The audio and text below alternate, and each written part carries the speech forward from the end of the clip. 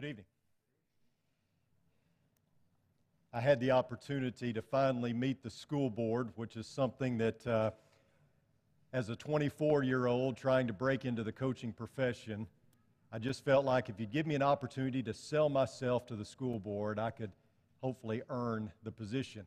But so often I'd get to that point and they'd say, well, we've narrowed it down to a couple of candidates and you're not one of them because you don't have experience.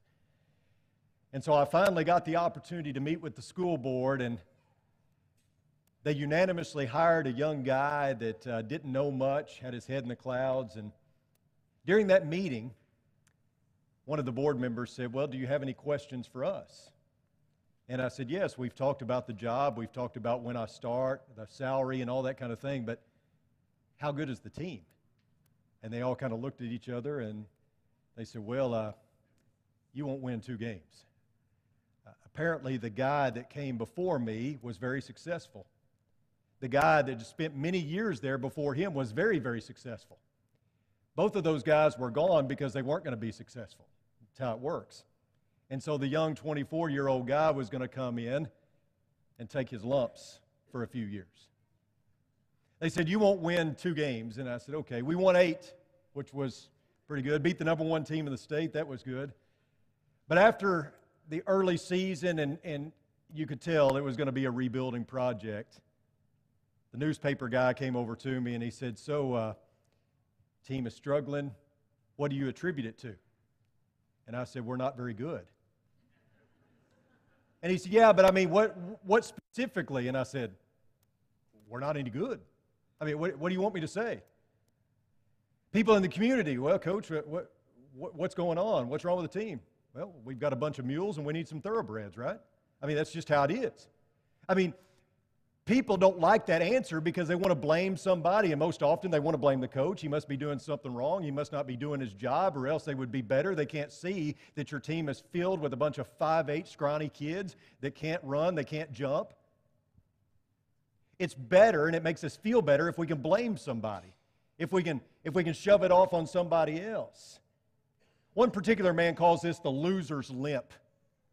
When we shift the blame or we act like it's someone else's fault so that we don't have to accept responsibility. You ever heard that term? One way that he describes it is like a track meet, and you're running, let's say the 400, and it's neck and neck, and these 2 guys are running side by side, 2 girls running side by side, and they're about to get to the final turn, and one of them takes off and is obviously going to beat the other one, or beat his opponent. And the opponent, not wanting to face the humiliation of getting beat, pulls up like he pulled a hamstring or something and acts like he's hurt so that he doesn't have to face the ridicule. And then so the fans would sympathize with him and say, well, see, he could have won maybe if he was healthy, but obviously he had hurt himself. Or in football, when the wide receiver goes out and beats the defensive back and catches the ball and is racing towards the end zone, and the defensive back knows he can't catch him, so he pulls up lame like he hurt something. That's the loser's limp. And we don't only see it in the sports world, we see it in real life as well. We see people constantly pulling up lame so as to blame someone or something else so that they don't have to accept responsibility for their own shortcomings. Remember Aaron and the golden calf incident? When Moses takes him to task, what does he do? He blames the people. They forced him into it. They urged him into it. He succumbed to the pressure, but it was all their fault. From the very beginning we see this. Adam and Eve. Adam blamed the woman that God gave to him, and Eve blamed the serpent, right? This has gone on for centuries. Since the beginning of time, people are always looking for someone else to blame. We want to shed responsibility, whether it's society, whether it's the schools, whether it's my upbringing, my parents, whatever. I got to blame somebody. A 1960s folk song by Anna Russell characterizes this very well. Maybe you heard this song. It says, I went to my psychiatrist to be psychoanalyzed to find out why I killed the cat and blackened my husband's eyes. He laid me on a downy couch to see what he could find, and here is what he dredged up from my subconscious mind. When I was 1, my mommy hid my dolly in a trunk, and so it follows naturally I am always drunk. When I was 2, I saw my father kiss the maid one day, and that is why I suffer now from kleptomania. At 3, I had the feeling of ambivalence toward my brothers, and so it follows naturally I poison all my lovers. But I am happy. Now I've learned the lesson this has taught. that everything I do that's wrong is someone else's fault. And that is how many in our society operate. And that might be fine and good when it comes to certain areas of life, but it is a horrible way of responding to sin. Because when it comes to our own sinful selves, the only action we can take is ownership, responsibility. Instead of saying that nothing can be my fault, we have to understand that when we stand before our Lord on the day of judgment, it will only be us and our deeds. And no amount of blame shifting is going to work that day. And yet there are still people who say, well, how can any of it be my fault? I mean, how can it be my fault that I love this person or that person? Even if it's the same sex or the opposite sex, how can that matter because God made me this way, right? I am who I am because this is the way that God made me. You know, some people say, well, you know, I steal because I suffer from kleptomania. It's a disease. It's not my fault. That's why I have a problem. I mean, you can disagree with me on this. This is only my opinion. But that's why I disagree when I'm counseling with folks that have a problem with alcohol. I disagree with the concept of alcoholism or treating it like it's a disease, because I think so many times when we treat it as a disease, we can rest on that and say, well, it's not my fault, right? I have a disease. I caught a germ, and it causes me to drink. I talked to a gentleman who had been sober for 20 years, and he said, you know, but once an alcoholic, always an alcoholic. And I said, no, you're not drinking.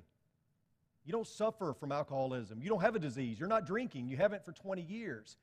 But see, if he ever takes a drink again, I worry that he might step back and go, well, it's the alcoholism, not my fault. It's the disease.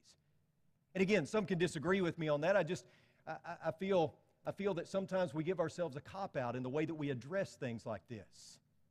If you look in 1 Corinthians 6, 9 through 11, it reads, or do you not know that the unrighteous will not inherit the kingdom of God? Do not be deceived.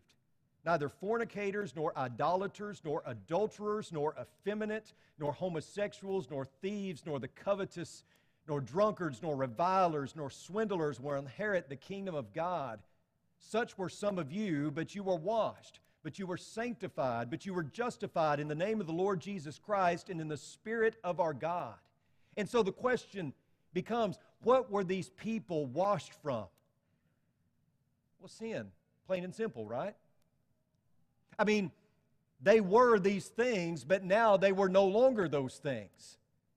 So why would God make them this way and then demand that he be washed from them?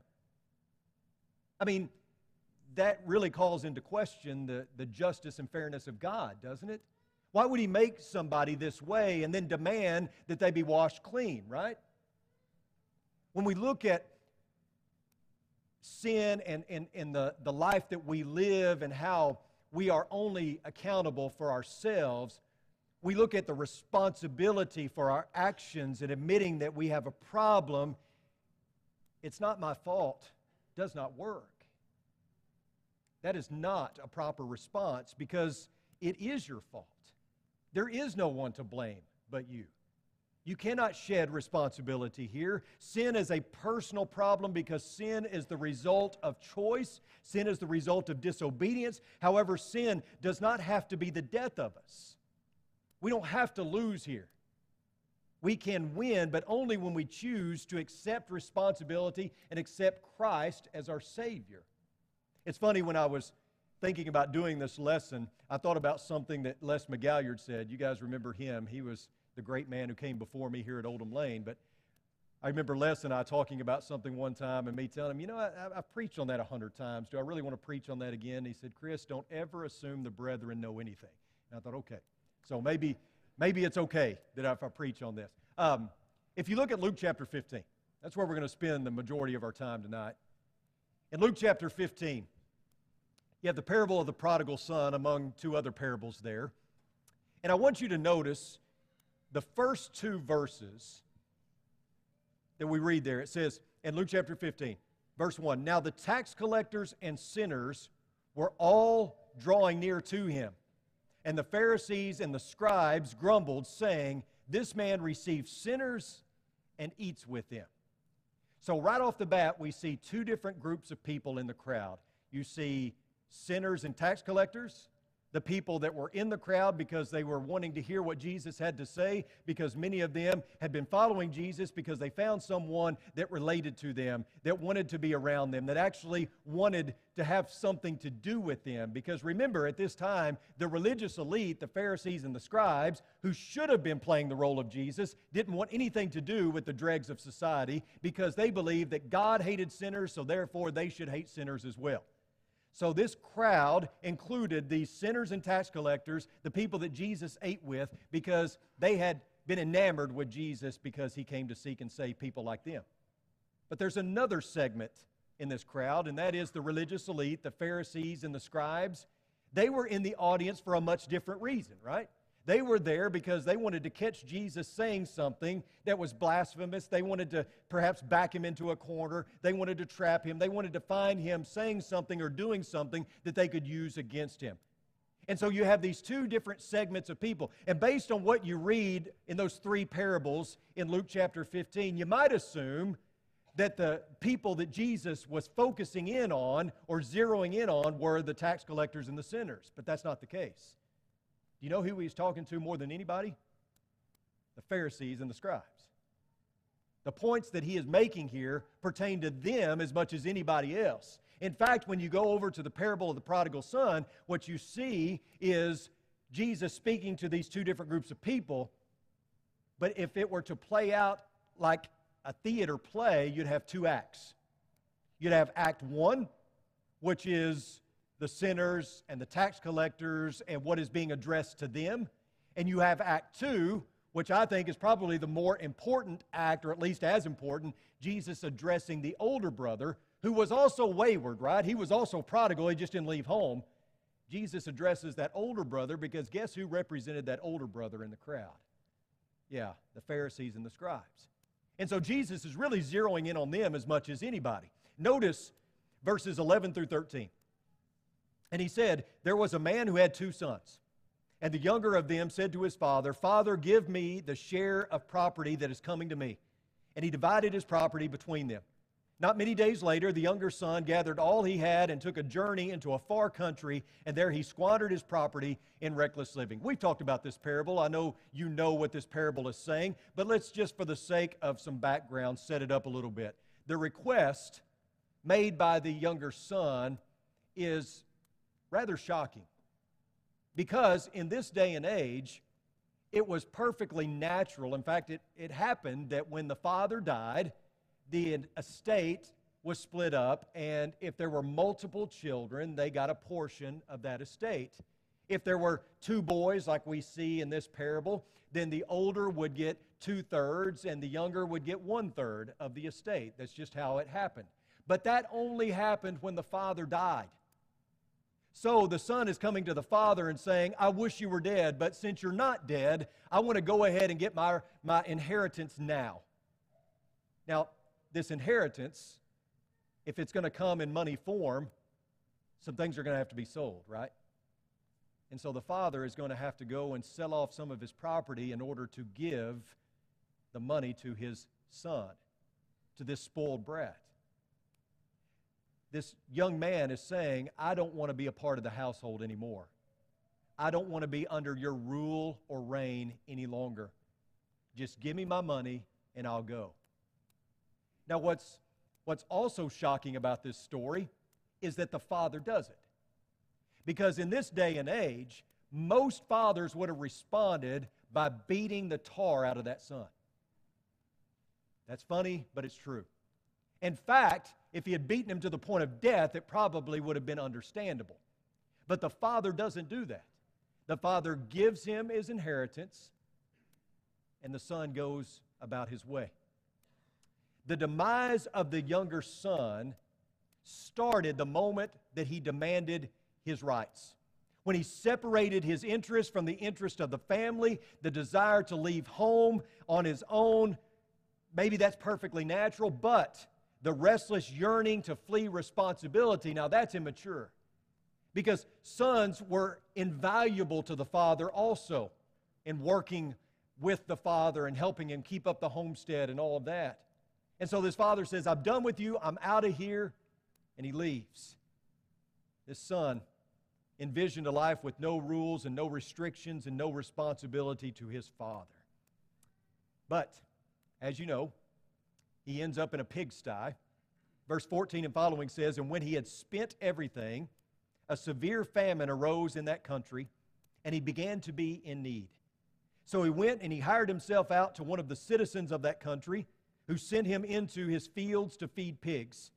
And he was longing to be fed with the pods that the pigs ate, and no one gave him anything.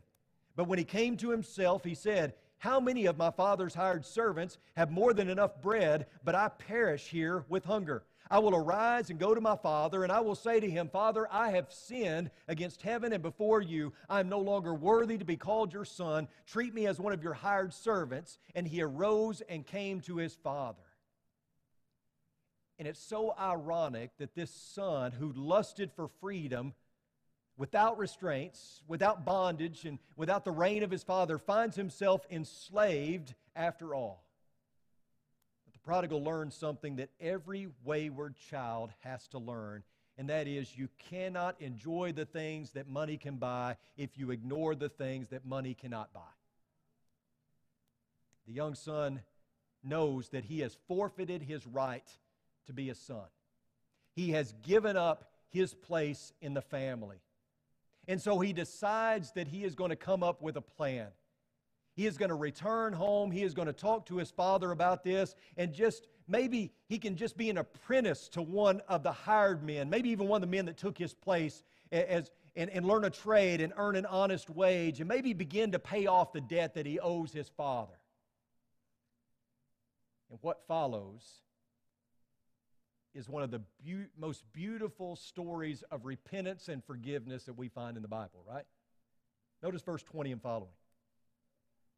"But while he was still a long way off, his father saw him and felt compassion, and ran and embraced him and kissed him. And the son said to him, Father, I have sinned against heaven and before you." Please notice that. I have sinned against heaven and before you. I am no longer worthy to be called your son. And he was right. But the father said to his servants, "Bring quickly the best robe and put it on him, and put a ring on his hand and shoes on his feet, and bring the fattened calf and kill it, and let us eat and celebrate, for this son was dead and is alive again. He was lost and is found," and they began to celebrate. As a rule, fathers did not run. You may or may not have known that from Jewish history. The stately patriarch, the pillar of the community, would never pull up his robe and take off running and show his bare legs. That was just a sign of immodesty. But he runs because a true spirit of forgiveness doesn't care about anything else. You fall prey to the moment, and you do whatever is possible to reach your wayward son. You don't hesitate. You run, because when you love someone so much, you don't wait for them to get to you. You go to them. And then the father kisses him. The Greek form for kiss here in this passage is intensive in nature, and it means to kiss fervently. This wasn't a quick kiss on the forehead or on the cheek. He is kissing him all over his face, even on the mouth, as if to say, "I can't believe you returned. I'm so glad you're back." The image is of the father kissing his son and then telling his servants to bring out the best robe, which would have been the father's robe. Think about that. Bring out the best robe, which was the father's robe, and place it on the son. That was a sign of restoration. That is a sign of the father saying, "I'm not going to wait for you to pay off the debt. Stop this ridiculous kind of thinking that you're going to be an apprentice and pay off the debt. That's not even going to happen. You are forgiven. Your debt is cleared. Put on this robe to signify your place in the family. You don't have to work your way back in. You don't have to earn your way back in." And then a feast was prepared where they brought the fattened calf. Do you know how unusual it was to have meat at these feasts? But this was a special occasion, because a prodigal son had returned home. And what we see is that the father does not humiliate his son. He does not turn his back on him. He doesn't lock the door and tell him to go away. He doesn't sit there sternly and demand that the son apologize and grovel and bow at his feet and beg for forgiveness. Notice that the father runs out to meet the son when he sees him coming.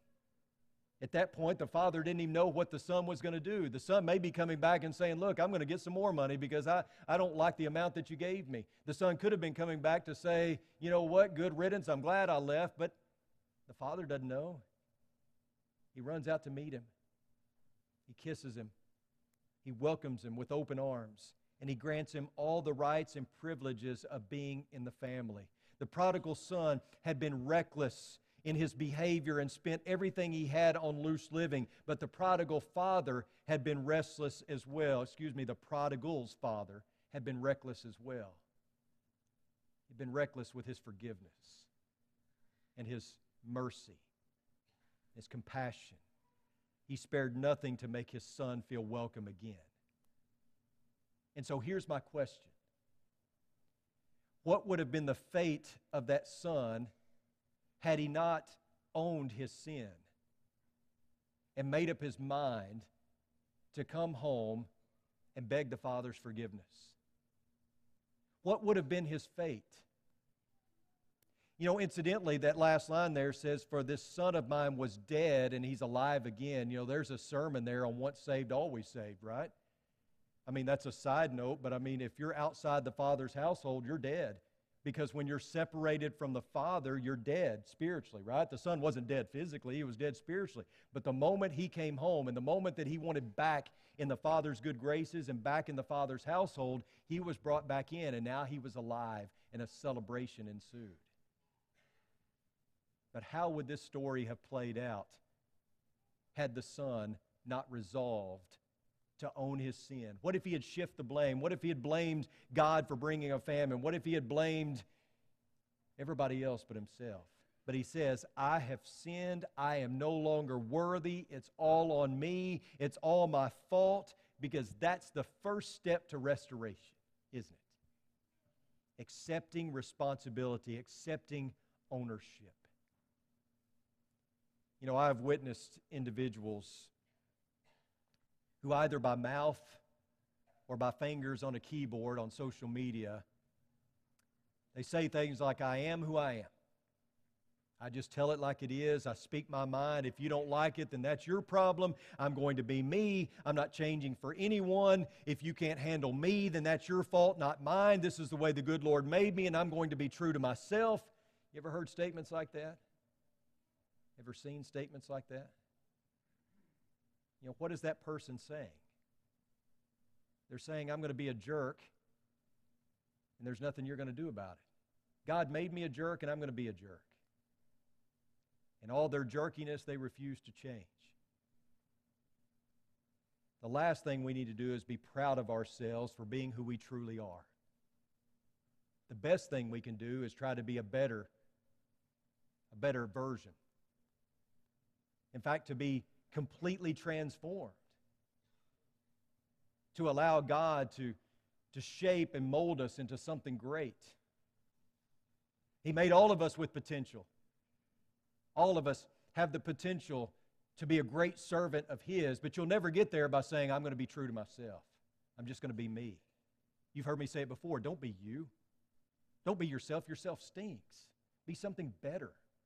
Seek something better. Live out who God has called us to be. And that is a valuable servant of His. Someone who seeks to make the world a better place by being salt and light. God has called us to something better. Have you ever noticed that the gospel was designed so that each person must acknowledge that he or she is a sinner before they can be saved? Have you noticed that? Do you think that's a coincidence? I mean, don't you think that God had, in His great foreknowledge, had something great in mind when He designed it that way? That in order to be saved, you have to admit that you are a sinner and that you need Christ, that you need a Savior. Have you also noticed that God has designed the process of continual forgiveness in a way that we must confess our sins before we can be forgiven? You think that's a coincidence? I don't think so.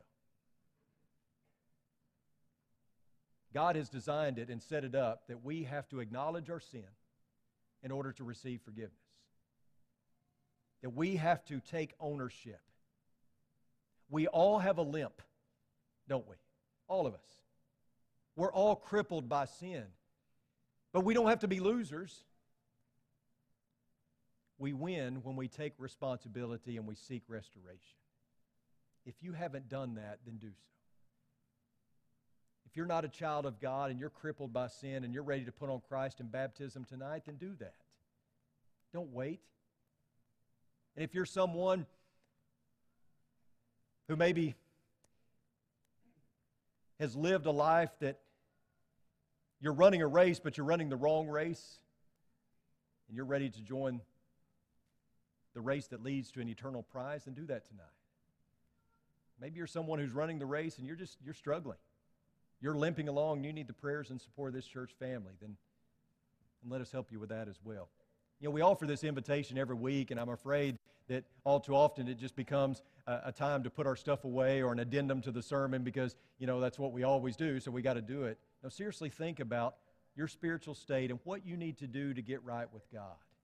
And don't leave here without doing it. Dave's going to lead us in a song. If we can help you in some way, come now as we stand and as we sing.